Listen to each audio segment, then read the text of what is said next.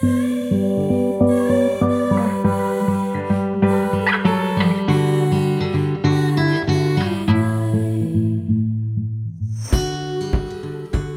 and welcome to the Let's Talk podcast from the Paediatric and Neonatal Clinical Psychology Service in the Northern Health and Social Care Trust.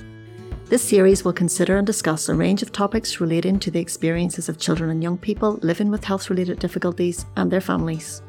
We also provide a service to infants and families who need to spend time in neonatal care. Along the way, we will be joined by special guests, including young people themselves, their parents, and members of the healthcare teams who support the families. My name is Maeve Cushnahan, and I'm the clinical psychologist working within the Paediatric Diabetes and Epilepsy teams. With me today I have Saskia Craig.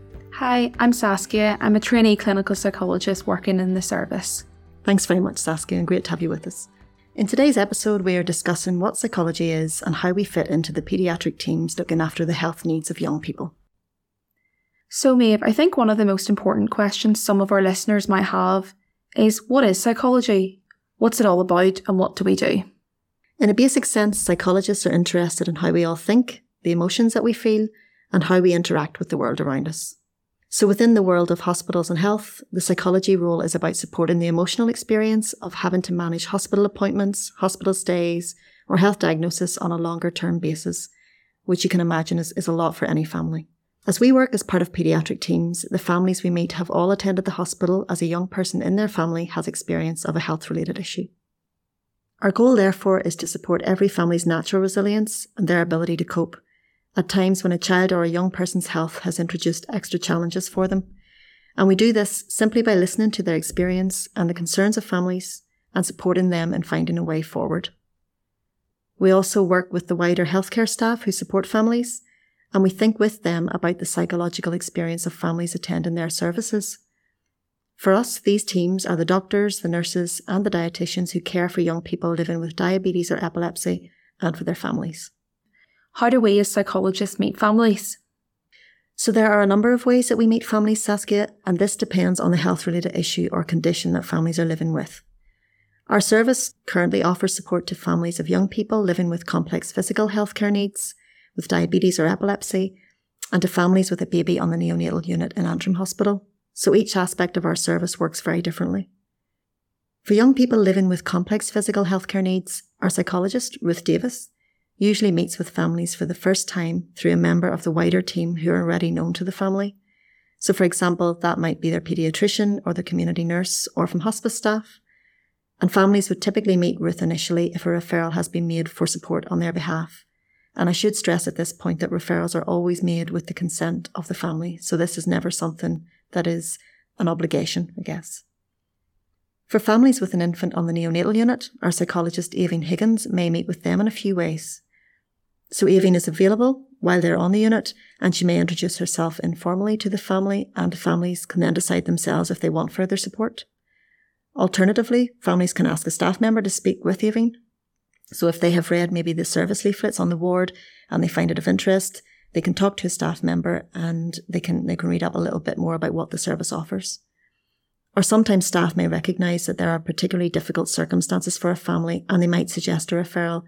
As I mentioned earlier, this would always be with the consent of the family themselves. There will be further podcast content and other episodes of our series which will tell families a little bit more about the service. So what we've been talking about so far is that you and I both work in the psychology service that supports young people living with diabetes or epilepsy and their families. So for the rest of the podcast, we're going to focus on these conditions. I think maybe it might be helpful to describe the ways and the environments we work in and the different ways we speak with families. How does that sound? That sounds great. So I think it's always important, Saskia, to think about that question because meeting with a psychologist might be a very new thing for a young person and their family, and it might be something that they may feel a little bit daunted by. There can be some ideas about what psychology is and what we do. So it's good to always be able to get a chance to talk a little bit about what that role is in the teams. From the time of diagnosis, there are times when we might meet with families as they're part of something wider with their team. So for example, for families with a young person recently diagnosed with diabetes, we will most likely meet them when they attend their choice programme, and this is run by one of the paediatric diabetes specialist nurses and with a dietitian. This typically happens around 3 months post-diagnosis of diabetes, so it's a lovely opportunity to get to say hello to families and to let them hear a little bit more about what we offer in psychology. We also might meet them again then as they attend any organised events with the diabetes team. For families with a young person recently diagnosed with epilepsy, we might have been there at the time of their diagnosis, so when they attended the paediatric epilepsy clinic and when that diagnosis was confirmed. Or we may meet them as they attend for review appointments in the time following this. So it's always nice to be able to get a chat and to have them see our faces and know us as part of their wider team. Like for families living with diabetes, we might also get the chance to meet them at other planned events that are happening, like potentially the parent groups. For families who have had a referral made to our service from a member of their team, we meet with the majority of people in an outpatient format. So that is, we arrange appointments for them to attend with us, and when they come along, we get a chance to chat things through. So at the moment, we offer appointments in Antrim, in Ballymena and in Whiteabbey. But also for some families, it is easier for them to link with us by either telephone or by video link. And this might be because of transport issues or work or other reasons, and we always try to be flexible with this. We also tend to arrange contact formally ahead of time to allow our appointments to be expected, because this allows a young person or parents or whoever the family member is to set aside the time to create a space that maybe feels a little bit private and comfortable for them so that we can really talk about some of the things that they want to discuss. So those are the main ways that we get to meet everyone. Thank you for explaining. I think that'll be really helpful for the listeners. I think one of the first things I started to ask myself when working in the service was why might it be helpful for a young person or family to speak with our psychology team? And the thing is, there's lots of reasons. I just want to cover some of these briefly now.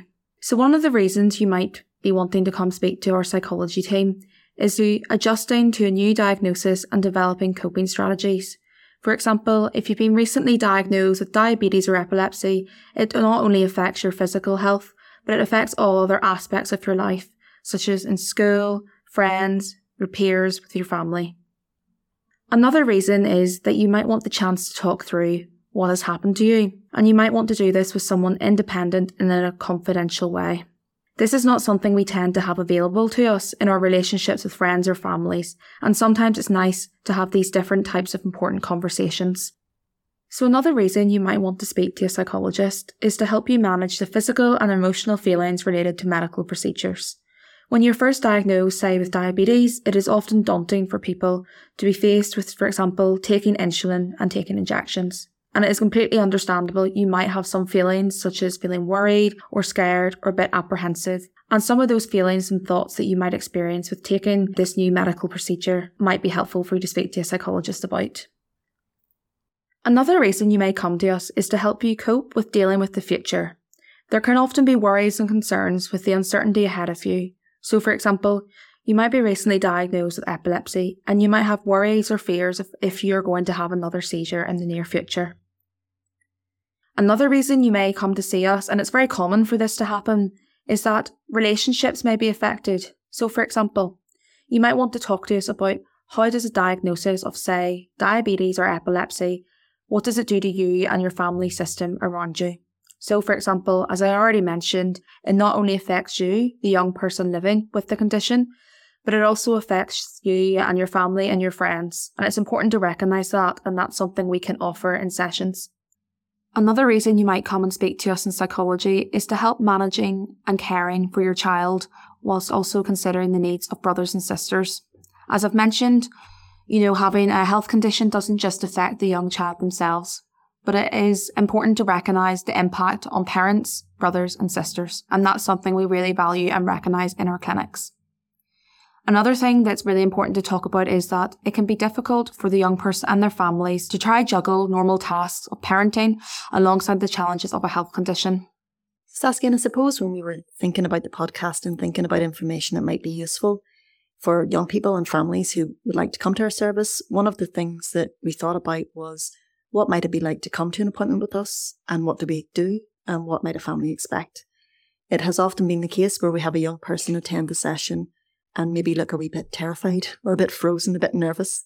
And that's possibly to do with the mystery that sometimes can be around what do psychologists do, or even when you look at social media or you look at, what is it that the young people are seeing and what are their views of psychology from that. So suppose it's a good opportunity for us to take a little bit of that mystery out and to let them know a little bit about what we do. So the first thing to say is that what we really do in an appointment is to talk and to listen. There are no physical examinations in our sessions, so unlike a lot of the appointments that the young people may be used to going to, we're not doing things like checking their weights or their heights or their blood pressure, certainly not doing things like taking their blood. So there's nothing physically, hopefully, uncomfortable about coming to see us. We just do a lot of talking and a lot of listening to the family experience. And we typically arrange for an hour or so in the first instance to have a chance to talk to families properly, so that allows space and time to settle into the session. We also want to let you know about what we do, and we want to answer your questions. So, for example, to let you know what our role is within the diabetes or the epilepsy team, how it is that we, speak with the team members, but also really important to let you know that our service offers a confidential space, and that's one of the most important things. So for families that come to talk to us about how they are doing, we do not go back to the teams that they work with or the teams that they see and tell them the detail of this session. We don't talk to our colleagues about it. We do not treat someone's information casually at all. In fact, what we offer is a very confidential space to talk about worries and concerns or just their feelings about things. And we do explain to people at the first session as well about how that confidentiality works. And certainly it's important that a young person and the parents would know that if we have concerns at all about a young person's safety, that's the point where we cannot hold things confidential and we would need to speak with them more about that. But we explain all of that in the first session. I suppose our main aim in that first appointment is to hear all about the families. So what is happening in their world? And that includes things that are much wider than the health condition. So we want to hear about a young person's hobbies and their friends and their pets. We love to hear about pets. And we love to hear about how they're getting on in school, what they do to wind down, what TV shows they like, what music they're into. So this is a chance for us to really get a sense of the young person as a person rather than just about their health condition. But we do want to hear about the experiences that families have had in relation to health difficulties or their diagnosis. And I guess that's important for us to hear about so that we can try to help to understand, what difficulties are they coming with now and what is the best way for us to go forward in supporting them. The other thing that we want to think about, and I suppose this is one of the main goals, is to think about, does the family want to be with us? Sometimes referrals can be made because maybe someone within the team has a concern about how a family's doing or feels that a young person's struggling, but maybe for that family, they don't feel that this is the right time, or maybe they see things a little bit differently. So we want to speak with them on that occasion about, do you want some support and would you like to come along? And I suppose it's important to say that there is choice when it comes to our appointments. There are so many other appointments in families' lives that they don't have choice over. So we like to talk about the choice that there is in coming to see us. And if they do want to come along, what might that support look like? So, do they want to have further sessions after the first one? If they do, would they like those to be in person, or would it be easier for us to do that by telephone or by video link? We can discuss the frequency of sessions and we think about the goals for our sessions. So we can speak with them a little bit about what change would look like for them. If things was better in 6 months, what would that look like? What would they like to be aiming towards? And we can also then think with them about maybe some goals that we might see to feel as if they think they might be relevant. So it's really about co-creation and co-creating goals and co-creating confidence for a family in managing independently with their diabetes or epilepsy in their lives. But our contact tends to be time limited and dependent on presenting need. So those are discussions that we have with the families at the time. We do operate what we call, I suppose, a revolving door type way of working, where a family might come along to see us for a period of time. Then we might end our contact for a brief period. They may go on ahead with their lives. And if things come up again, they can come back to us at any time in the future. So we do see people pop in and out of our service as a young person grows up. But just always to remember that it is their choice as to whether they wish to attend. I think what you've summarised really helps me maybe talk about the next part of the podcast. And I think this is one of the most important things for families out there to know. So the important question is, how will you know if psychology might be helpful for you as a young person or for your family, or both? I suppose it's important to talk about that this can be tricky. It can be tricky for families to realise or recognise when in the moment. In general, support through our psychology service may be useful to consider if any family member is struggling with their experience of living with a young person's health condition, such as diabetes or epilepsy. And it's important to talk about that this might look different for different people. And as Maeve's already talked about, some family members might have worries for example, about procedural distress, or they might have worries about taking medication, whereas another family, that might not be a concern for them. So it's really important in our psychology sessions to really co-create these goals. It's also important to remember that it is very natural and very understandable for things to be up in the air and for emotions to be all over the place in the time following a health-related experience. This is normal, whether that is post-diagnosis or an experience that changes something for a young person's care, like a change in medication or treatment, or if the young person has a difficult experience in relation to their health. And as the young person maybe grows up, for example, whenever they are a teenager, these concerns or these different changes, whatever's going on for them at that time might be different to whenever they were diagnosed earlier as a child. We refer to this as an adjustment phase, and this is essentially the time wherein families and young people are trying to get their head around these things. What we hope for the young person and their families is that with this time, this emotionally will settle. And as things go along, hopefully family members will start to feel a bit more like themselves. We will then have a podcast later on that talks about adjustment and transitions in more detail, but I wanted to briefly mention it now. And I think adjustment and transition is absolutely a really important part of the work we do in supporting families. However, sometimes these struggles might persist for a wee bit longer. So maybe parents are observing changes in their child or the young person. Maybe they're seeing them become a bit more withdrawn, or maybe they're losing interest in activities they used to enjoy, or showing reluctance to participate socially, whereas beforehand they might have been a very outgoing young person. Or maybe a young person is expressing their emotions more physically through behaviour changes. Maybe school are noticing things too. Maybe they are presenting as more anxious than usual, clingy to parents or to safe people, not wanting to go to school or not feeling confident enough to go out with friends. Or maybe the issue is more specific, like they have a procedure, like a blood test or an MRI that they're frightened of. Or maybe there is a part of their medical care that they are struggling with. So for example, taking a medication or managing injections. Essentially what we're talking about here is a change in the norm for a child's personality or behaviour that a parent or carer, or maybe a young person themselves, might be concerned about. The other thing to say is that maybe parents or carers themselves are struggling in relation to a young person's health. Maybe they feel anxious about the responsibility that they now hold. Anxiety can create all sorts of difficulties, from sleeplessness to poor concentration to irritability, all of which can impact on relationships or on work. Or maybe a young person is reaching a developmental transition that heightens a parent's anxiety. For example, the independence that comes with teenage years. And these are just some examples, but there are many, many more.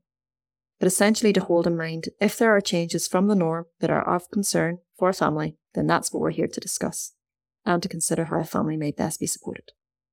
And I suppose from what you've just talked about there, it leads us to the last part of the podcast. So after talking about what it might be like to come to an appointment, or whether or not you're considering if it's helpful, I suppose the next part of the podcast, and for today, is to talk about how can you as a family access psychology services. So firstly, what we would say is talk to a member of the young person's healthcare team, whether that is the diabetes epilepsy teams, or the staff in the neonatal unit in Antrim, or the health team supporting young people with complex physical healthcare needs. Or if you see a psychologist in a different setting, for example, as part of a young person's epilepsy clinic, or in the case of the neonatal unit in Antrim, if you see Avine on the unit, you're welcome to talk to us directly. From there, we can then figure out what the best support systems are that may help you as an individual or your families. Or if not, we can signpost you and your family to other services if the presenting difficulty is not specifically related to a young person's health condition, that is diabetes or epilepsy, for example. So that's it. Thanks so much for listening. Hopefully this really helps you maybe understand and really figure out the mystery of what is behind psychology and what we do. Thank you so much, Saskia. In this episode, we have discussed how psychology fits into paediatric teams and about what you might expect if you decide to come to see us. Thank you for listening. Thanks so much for listening. On our next episode, we will be discussing what you might expect in the time following a diagnosis. This is the time that we call the adjustment period. In the podcast summary, you'll find a short survey link, which we would really appreciate you take a few minutes to complete and help us to receive feedback on the podcast you've been listening to today. There will also be a link to the Northern Trust website about our service, what we offer, and information about other podcasts in the series. Thank you.